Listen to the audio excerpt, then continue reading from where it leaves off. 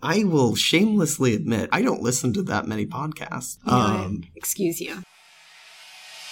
Hi, and welcome to Good is in the Details. I am your host, Gwendolyn Dolsky, and this is the second podcast I'm doing from DC, from the Diverse Lineages of Existentialism Conference. And today with me, Jake Jackson of Temple University. He gave a paper called Existentialism, Mood Disorders, and Moody Responsibility. Hello. Hi.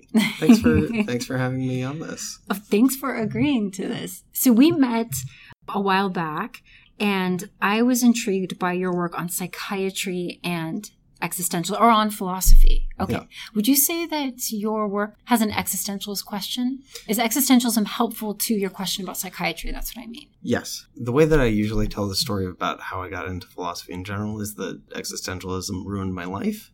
Okay. At least in the sense of trying to think through things or realizing really like reading The Myth of Sisyphus and ruining my life in the sense of... started with Camus. Yeah. Okay. Ruining my life in the sense of realizing that I had to keep living it, because that's been sort of an ongoing issue. So inherently in the beginning of, as an 18-year-old freshman, just already thinking about existentialist questions, and that never dropped away. And then I ended up doing philosophy of psychiatry sort of backwards, where I was going to therapy and dealing with my own issues with depression and anxiety, and realized that philosophy at a mainstream doesn't really know how to talk about anxiety and depression, or just refuses to. But then sort of found that existentialists really work on these sorts of questions, right? The questions of despair and anxiety. What do you do about the fact that sometimes you think a little too much about the fact that you're going to die, or suicidal ideation or something like that? So I'm trying specifically to work out an ethics that takes existentialism as an application to talk about mood disorder, the experience of mood disorder, and what do you do to live an ethical or responsible life when overwhelmed or just awash with different uncontrollable emotions. So you say you started with Camus and the Myth of Sisyphus. And how do you work out an ethics? This is something that I've struggled with in my own work, is defending that there is an ethics in existentialism, even though they reject an order or a law. How do you work that out? So part of it is that I think that by the very, this is going to sound quasi-Foucauldian, I guess, or like that sort of like punchy Foucault type thing. But because we're talking about disorder, because we're talking about something that is disordered, outside of order, or sort of like order is used as a tool to then push out those who don't necessarily fit in, I think that existentialism, in its rejection of some sort of rigid ontological order or deontological order, is explicitly very helpful for that. What is something that we had talked about before, a misconception, or let's say about mood disorder? And the reason why I'm asking this is because I remember you explicitly saying how frustrating it was that, let's say, after Robin Williams died, and that his depression was talked about, that was part of his genius. Yeah. And you had made the comment, you said, it's not a superpower. Yeah. Can you elaborate on that? Yeah. So the reason that I fell into or started doing philosophy of psychiatry itself was because when Robin Williams committed suicide, one of the major things that happened was just everyone had their own opinion specifically about him, or that was because, and this happens a lot with celebrity suicides. We saw this again last year with Anthony Bourdain. Oh, yeah. But all of that sort of idea of saying, well, this is a suicide that affects me, and now I have to talk about it and talk about maybe the keys to the destruction, or the sort of hint of destruction was there, but that was the thing that was actually what made a certain person brilliant or great. Russell Brand himself wrote a really, really insensitive op-ed when Robin Williams died to say, oh, well, it was divine madness. It was a gift to us. It was a gift. The fact that Robin Williams struggled, and that struggle led to him being extremely funny, was a gift to us.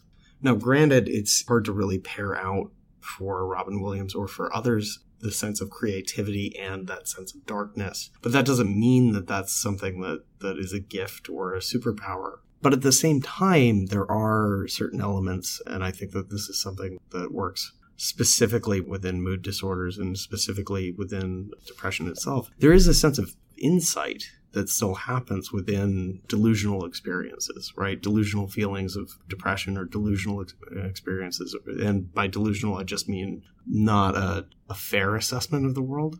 Okay. Or something like that, to say that someone is despairing or something like that. We often imagine that that's exaggerated or that it's not tied to a particular thing in the world. But at the same time, there is an insight there. And so part of my dissertation talks about how the sense of guilt within depression, or that can be a symptom of depression or a criteria of depression, can at least tap into a deeper and richer sense of moral responsibility between oneself and others. The depression that you're speaking of that is clinical, that is quite serious, a mood disorder, as opposed to somebody experiencing a bout of, let's say, sadness, would that be fair? Or how would we describe that? What is, depression light? I don't know what to call it. So we even that we're afraid of, right? Yeah. So we can talk about like a comparison between major depression or like major depressive disorder or depressive episode and a difference between something that's more an intentional sadness. So intentional as in intentionality, intended towards an object or something about something makes you sad. And on the latter half of that, there's a exclusion within the DSM that you can have all of the major criteria for depression, but if it's about grief or bereavement, if it's the sense that you've lost someone, if it's grief, then it's not a mental disorder. And the idea behind that is that it's more intentional. It's more intentional to a particular loss or something like that. And that's something that we see as well in major life changes, moving, divorce, death in the family, other major financial illness.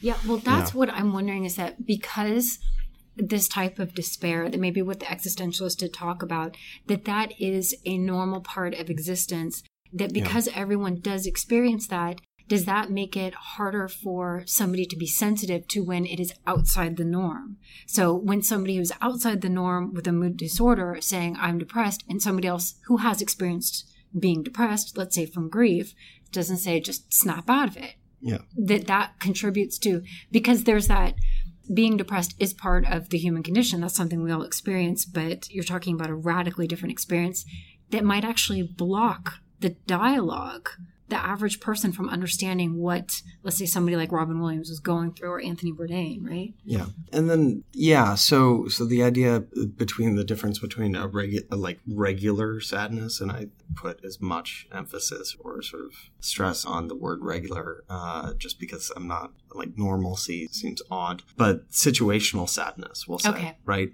Versus this depression. The difference is that when the situation improves, the sadness lifts up, and then you're out of that. You're out of that dark time, right? I think we're even hesitant to experience sadness at all. Yes. Like, you're not supposed to, when actually it can, even that level of sadness can allow for some insight and reflection. And we're so afraid of it. And then that even distances us from having a discussion about a mood disorder.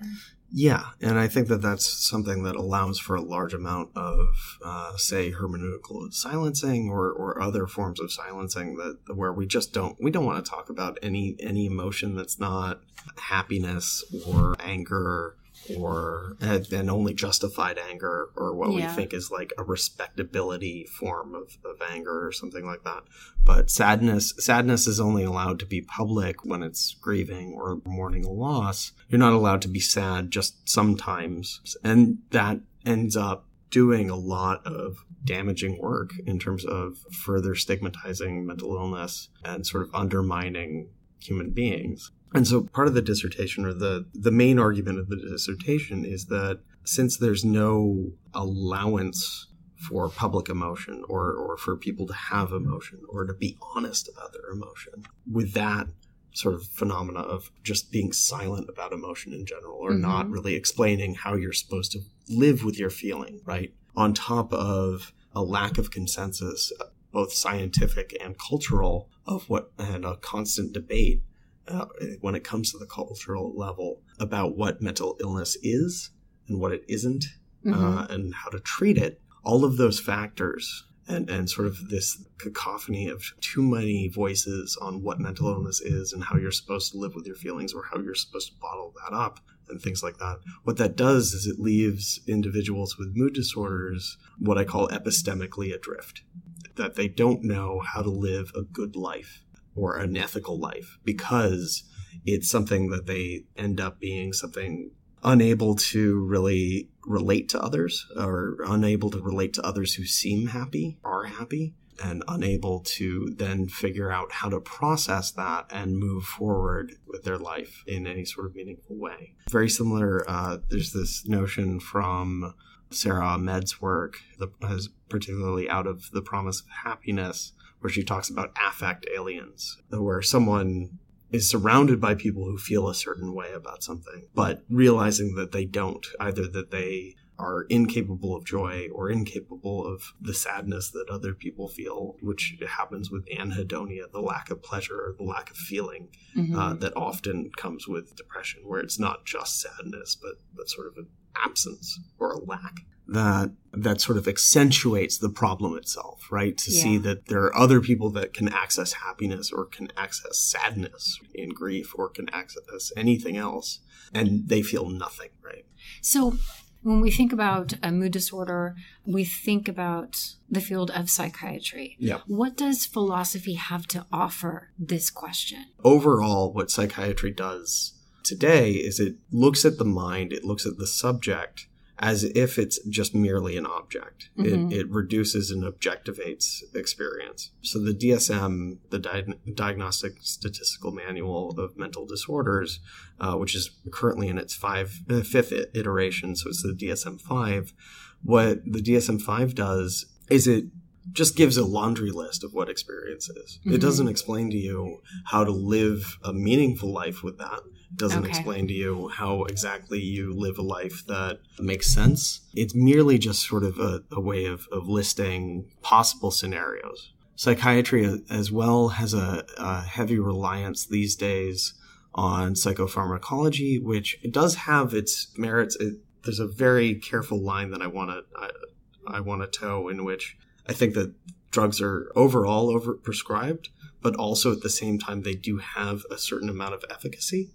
And there are plenty of capitalistic notions in terms of why they're overprescribed, and also just the issues of not having suitable healthcare and mental health care that can affect the individual on the ground, besides handing out pills. That's the easiest and quickest way to sort of normalize behavior at the very least, even though it causes for more concerns. Reminding me of Prozac Nation. Did you ever? Yeah. So that sort of idea of it's a temporary solution in a lot of cases. The real trouble is that when it comes to efficacy of, say, SSRIs, right, the major sort of antidepressant, what that is supposed to do is allow for serotonin to reuptake and allow for a larger amount of serotonin. But that's based on a premise that isn't necessarily fully fleshed out in terms of a method. But additionally, sometimes they work. And it'll be that for some individuals, they will work. For other individuals, a different drug will work that is very similarly built, and nobody knows why. Right? Why it so say like Zoloft versus Prozac or versus another, right? Just each different chemical brand will have its own sort of way of working for particular minds. And really this is the thing that neuroscience has discovered since, is that everyone's brain has its own sort of plasticity, and it develops its own pathways, which means that nothing is one size fits all. There's no one size fits all depression, and therefore there's no one size fits all drug. So you can take a couple of months to try to acclimate to one particular SSRI, find out that it doesn't help, and then switch to another one, and then find that that one does help, and then switch to another one and find that maybe that'll work better. But there's no certainty at any point.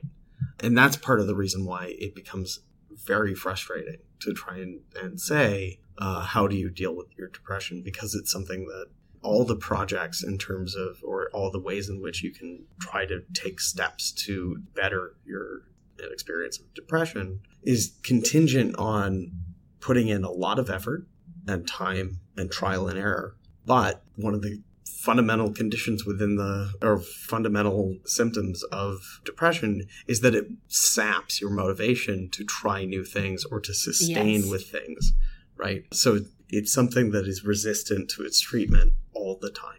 There seems to be a growing picture in pop culture of mood disorders. I'm just wondering if there is a depiction that you think they got it right, or a depiction where you think, oh my God, this is ridiculous what they're doing. They're way off base. So again, it's something where there are many, many different types of depression. Everyone, even within the DSM category, right? It's that you have either prolonged sadness for 2 weeks or anhedonia, so an absence of feeling or absence of pleasure in things that you used to find pleasurable for 2 weeks or more. Okay. For whatever reason, it's 2 weeks as the threshold. They had to come up with the date. Arbitrary. Okay. It's all a lot of it's arbitrary, right? But then you have to have 5 of a handful of other categories, which includes weight issues, like dietary and weight issues, sleep issues, suicidality, or just obsession with death. Then also feelings of guilt or worthlessness and differences in energy levels and things like that, and motivation, and also focus or clarity of mind, which means that there's so many, it's a big umbrella for what depression is. And it's a big umbrella for all sorts of other mental disorders as well, because it's really just trying to capture as much within a certain cluster of symptoms, which means that, yes, there are plenty of good depictions of depression. What's an example of one? BoJack Horseman. BoJack Horseman's my favorite. Okay. I actually dressed up as BoJack Horseman for Halloween and taught classes dressed as him. BoJack? He's a depressed cartoon horse that's on Netflix. Okay, I won't check. Yeah. I don't even know what to say. Yeah. What about something like Girl Interrupted? Girl Interrupted. I never saw the film. I read the memoirs, and that's helpful. But that also is steeped within psychosis, right? So it's not just the depression, but it's also psychosis. That and One Flew Over the Cuckoo's Nest. Those are the two things that come to my mind. I'm trying to think. There must be other things. Yeah. The Bell Jar is great. Oh, yeah. The Bell Jar is fantastic. And that's something that's semi-autobiographical for Plath. Can you see... One more question. This in terms of pop culture, we're seeing more and more discussions in Hollywood and in script writing about inclusivity or diversity. Could you ever see that mental illness is part of that equation?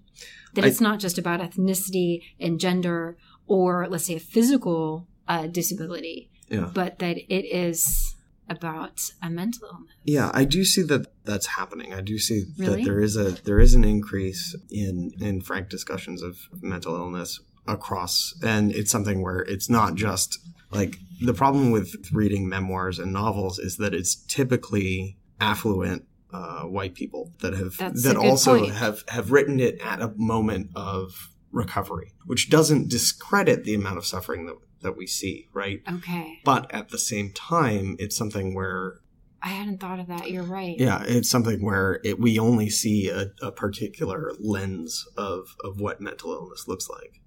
We are starting to see a little bit more in terms of discussions of memoirs that are written by people of color, memoirs that are written by people in different professions, but it becomes extremely hard to actually have these legitimated voices out there. That is really interesting because you're right. To get to a point to be able to talk about it means that, as you say, you can afford the recovery. Oh, geez. You've survived. That's amazing. Right? Yeah. And there are plenty of people who don't. And this is something where, most of the narratives of mental illness that we see are either sort of written from the outsider perspective. So it often is something like even Ken Kesey's One Flew Over the Cuckoo's Nest, the way that got used was actually a vast condemnation of psychiatry at large. We are supposed to, there's a sense in which Kesey's description of Bull Goose Randall is just sort of he's sort of a malingerer, right? He's sort of just faking it. He's just a rebel without a cause type situation. And then the narrator within the novel, right? The narrator within the novel is actually the chief, who says that he's faked his silence, right? He plays off as being a mute. And between that and the condemnation of Nurse Ratched, who is literally just doing her job with the science and medicine that they had at the time, she's vilified completely, which there's a whole gendered aspect to that as well. But it's this idea that sort of played into the anti-psychiatry movement and actually did a major disservice to anyone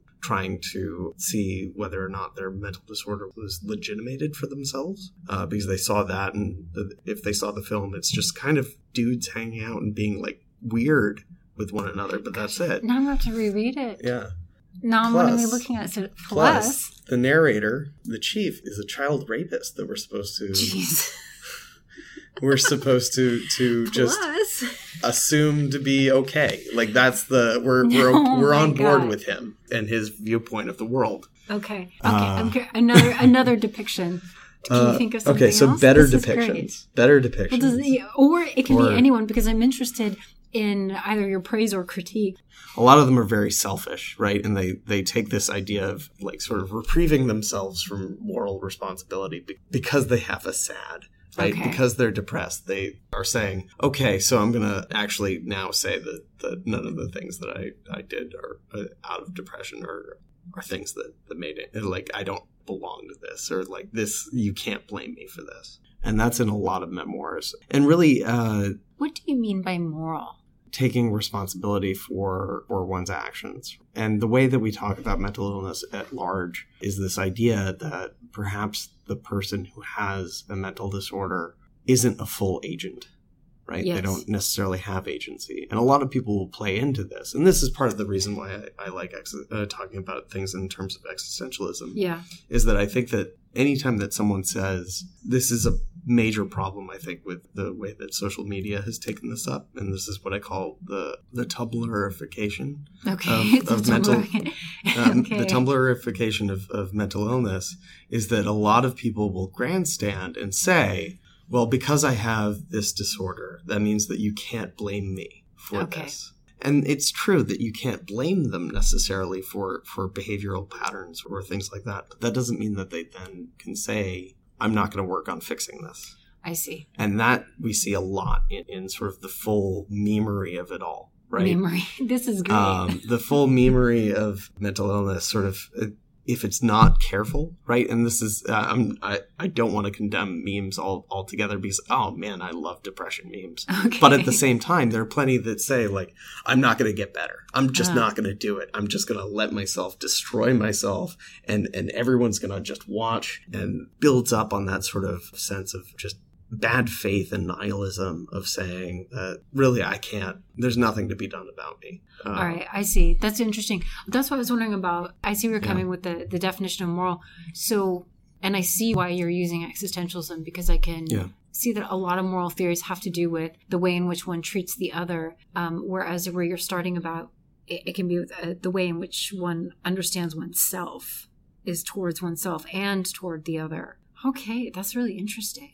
Just to back up, the Tumblrification. The Tumblrification. And then what did you call the meme? And the memery of it all. The memery of it all. I love it. I like introvert memes. Those are the best for me. I mean, people. Those are the ones I'll start looking at. Like, this is genius. I love these introvert memes. I'm never going to speak to another person again. I'm just gonna wear a nice hoodie and just like burrow in and read a book. When you were, I'm curious. So when you were giving your talk. Okay, just a reminder, existentialism, mood disorders, and moody responsibility. What was the feedback like? It was actually pretty positive. So the talk itself was an attempt at a panoramic view of sort of the underlying assumptions of the dissertation itself. Okay. So, which meant that I rushed through a lot of things. And one of the final things that I put out is, and something that I'm still trying to work out, is what would an existentialist virtue theory of mood disorder look like? where it's something. It's a really great project. This is supposed to be the final chapter of my dissertation, which means that it's a lot of hand waving and panicking of no, hear me out. This is what it is. Uh-huh. And there was a little bit of challenge of that, of how dare you, or I don't know. There was a question that came off as if it was saying, how dare you come up with rules? And I'm resistant to rules, and I'm a very bad virtue theorist in the sense that I think that virtues are kind of silly, but I'm still trying to do it. Most of what I do is self-defeating, I guess. But I guess that's the depression. Perhaps we can have non-universal virtues that are more reactive than anything else. And I include this idea of, so maybe they're just guidelines as opposed to virtues, but I do think that they do sort of follow along a spectrum of deficiency and excess.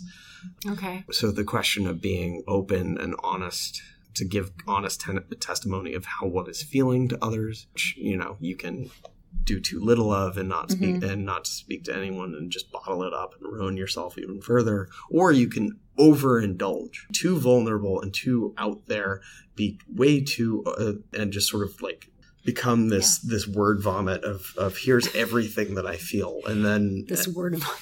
Yeah, which in my recent life of now trying to discover dating, I have done that, where it just word vomit feelings, and then that doesn't work.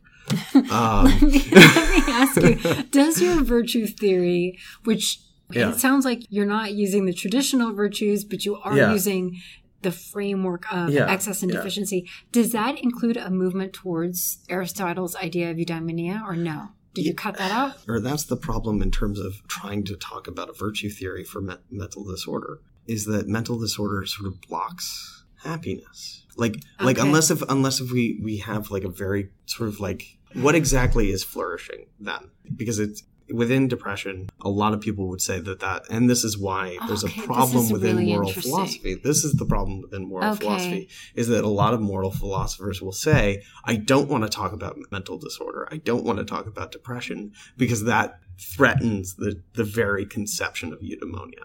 Okay. So the way that I envision this is that it's not a question of eudaimonia. It's not a question of happiness. It's not a question, because that you can be happy enough. What if we swap it out for excellence? Yeah. Does that work or no? Excellence, maybe. You can be happy enough, right? And that's sort of the idea of it.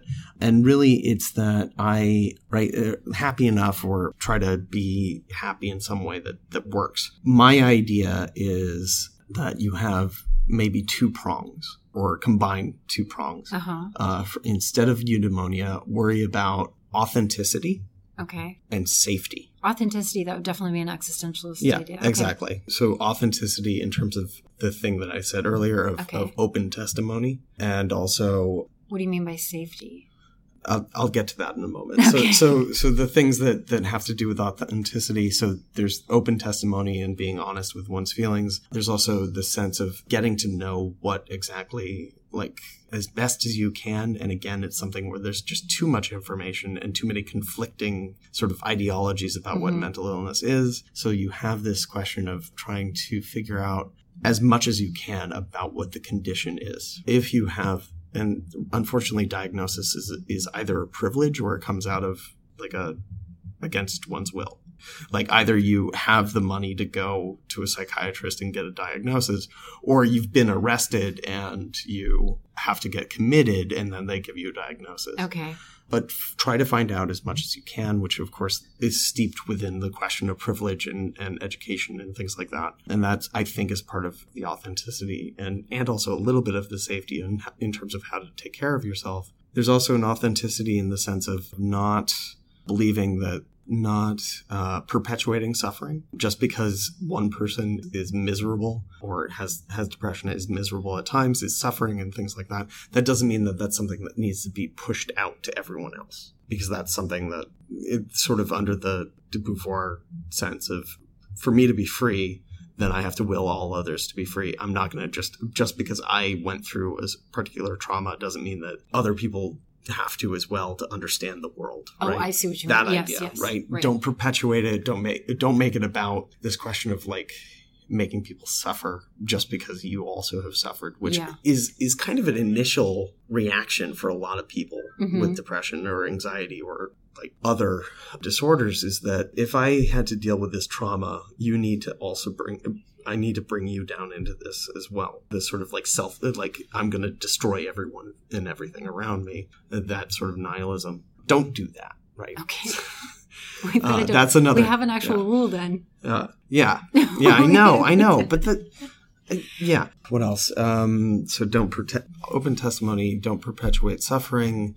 Don't take oneself on as this sort of bad faith thing of like, I'm either a walking disaster or I don't deserve good things, right? Or also like the perpetual victim sort of stereotypes to say like, oh, woe is me, look at me, please pity me, for the love of God, please pity me. Don't do that. And that's something that I think as well is under the auspice of authenticity as well. And then in terms of safety, I think question of self-care. And I really want, I don't like the Tumblrification of self-care or the memery of self-care, that we have to spend a lot of money and then that's the way that you do it. Or you just like claim that anything where you shirk responsibility for anything whatsoever is self-care, right? Yeah. I'm not going to go to work today because I'm going to, or you do need a mental health care day at some point. But like there's that culture of self-care. I know exactly what you're talking about. For me, self-care is when I indulge in a really good mystery book and I just let myself do that. Yeah. Or go somewhere where I haven't been before. Yeah. But you're right. This idea of spending money and then that is going to be the self-care for something that's superficial that doesn't last. It just doesn't work. But also like self-care can be like that sort of idea of, this is a meme that I saw out there, is fake self-love or trick yourself into self-love by pretending that you do for a moment. Right. Or for as long as you do until you actually do it. That sort of thing. So self-care in the sense of making sure that one Pascal says that in terms of faith. You just reminded me of that. Yeah. Act like you believe and then eventually you will believe. Act like you love yourself until it happens. It's like a self-reflexive Pascal's wager. Okay. Okay, so I'm sorry, go on. What were you saying? And like self-care can be just the mundane things of like make sure that you shower or make sure that you get out of bed or make sure that you do something that you actually enjoy. Yeah. Right? Or like try to figure out a way that you enjoy things, which also can include that sort of like the thing where people do spend entire days inside and they allow themselves to do that. Right. Yeah. That's actually a good thing. Like a depression nap is a really good thing. It feels awful while you do it, but then eventually you refresh and like give into it a little bit. And again, that means that it's a virtue. And that means a virtue in the sense that it needs phronesis and it needs a little bit of exacting in terms of trying to figure out what the right thing is to do at a given point. And then the other thing, this is the safety thing, or like this is the par excellence for safety, or like the apotheosis of the safety concern for replacing eudaimonia, is what I call survivalism. And this is something, again, I think that these are virtues that don't necessarily apply to the mainstream, because to survive or to persevere or to just hang on is not something that most people worry about. In fact, like needing to survive, that just seems like a precondition to living a good life, right? One doesn't have to be aware of it. Yeah. But for those, and this is the one where I'm going to have a little bit of flack with when it comes to discussions of autonomy and suicide.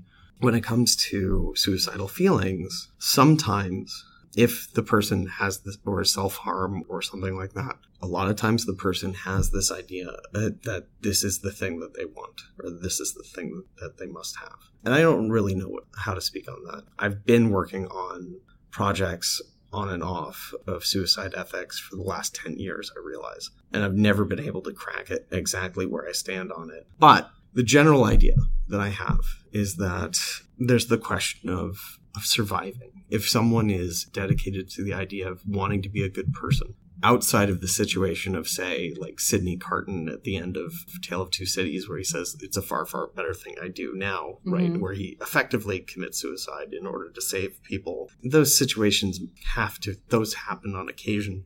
But really, for the most part, if you're committed, and maybe this is what the whole idea or the whole dissertation is, that chapter is hinged upon, is this idea of saying, if I, as someone who has depression or anxiety or some other mood disorder or some other diagnosis that includes affective problems, am trying to be a good person out of that, then part of that has to be combating the feeling of suicide, combating the feeling of self-harm or self-destruction, right? And that can come in so many ways. The one thing that I think is kind of the smarter reaction to this, if I'm going to co-opt one quote for this one, like moody virtue, is there's a comedian by the name of Maria Bamford who's very upfront about her struggle with mental health. And she has this great line, whatever you do, stay alive, even if it's just for spite. Holding on for spite, I think, is actually, spite might actually be a good thing in this sort of case, right? And it's that mental disorder sort of makes itself sideways, but be spiteful in order to and part of it is spiting oneself, right? If someone hates oneself so much, I'm speaking a little bit out of experience as well, is just like, if you're like, hold on to spite yourself then, or hold on to spite yourself and then help others, which is it's a hard task, right? It's an impossible task, I think. But also, so is all of life, is just an impossible task, one after another. And I think it's that mood disorder sort of attunes people to this idea that life is the hardest thing that you'll ever do. It's a thing that you have to constantly keep doing, making choices, and constantly the frustration of realizing that you have to make choices again and again, right? I'm going to have to eat again. I'm going to have to do all of these other things again. That's why the existentialist tradition is so fascinating to me, or is so useful to me. Is like that idea of Sisyphus, I have to roll this up again. I have to do it again, and I have to figure it out. And I'm just going to hold on out of spite, to spite myself even. When you hear in the news that a celebrity has committed suicide, like Anthony Bourdain, and people will say, we had no idea. When people have that kind of a response, doesn't that actually highlight a misunderstanding of this in the first place? Yeah. What are we missing when somebody does take that path and everybody says, but I thought they were so happy, or I just saw them? That means we are misunderstanding what mental illness is and what it is to have it. Yeah. So. Yeah.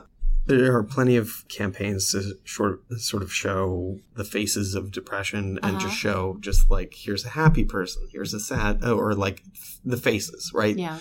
Our typical understanding of people's outward selves without knowing their interiority or something like that. Yeah, a lot of seemingly happy people are depressed or have depression or are often putting on a show in order to hide that. And that's part of the reason why I think that open testimony is really important. The testimony, yes. Right? Because that's also a survivalism issue. Okay. Right? Or it's also a safety issue. If you're open and honest about it, then you can actually seek help. But most often people sort of put on that bad faith picture of, no, everything's fine. Yeah. I'm fine. Just fine. Okay. Don't ask me anything. And yeah, we have that all the time of this sort of like, I never knew. And that, to a certain extent, that means that you never really knew the person never trusted you to be open about it. Oh, wow. And I think that there is a need to be maybe that's receptive. part of the pain. Oh, yeah. That's part of the pain. Wow. Yeah. Well, there's a lack of trust in other people. So let's say, what is a book that somebody who is not in academia,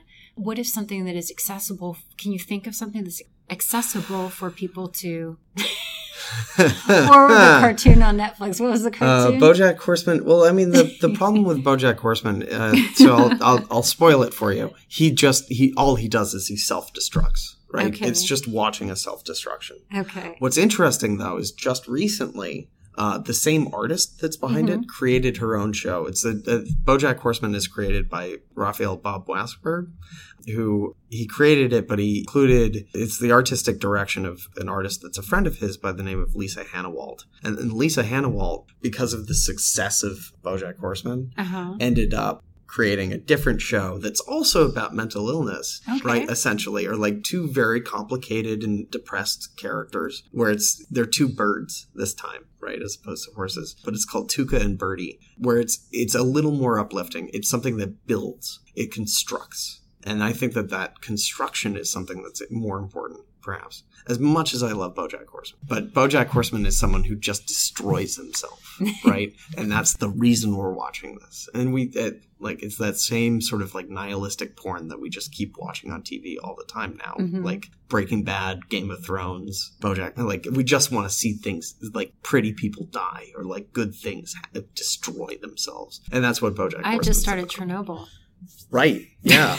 Like, yeah. How is that? I mean, it's a destruction. And didn't it start out bleak though? Like it's a very Yeah. bleak town before the leak. It dawned on me But we love this. because, being here at the conference, this is kind of my last, presenting the papers, my last academic project for a while. I can take a bit of a hiatus, work on the podcast.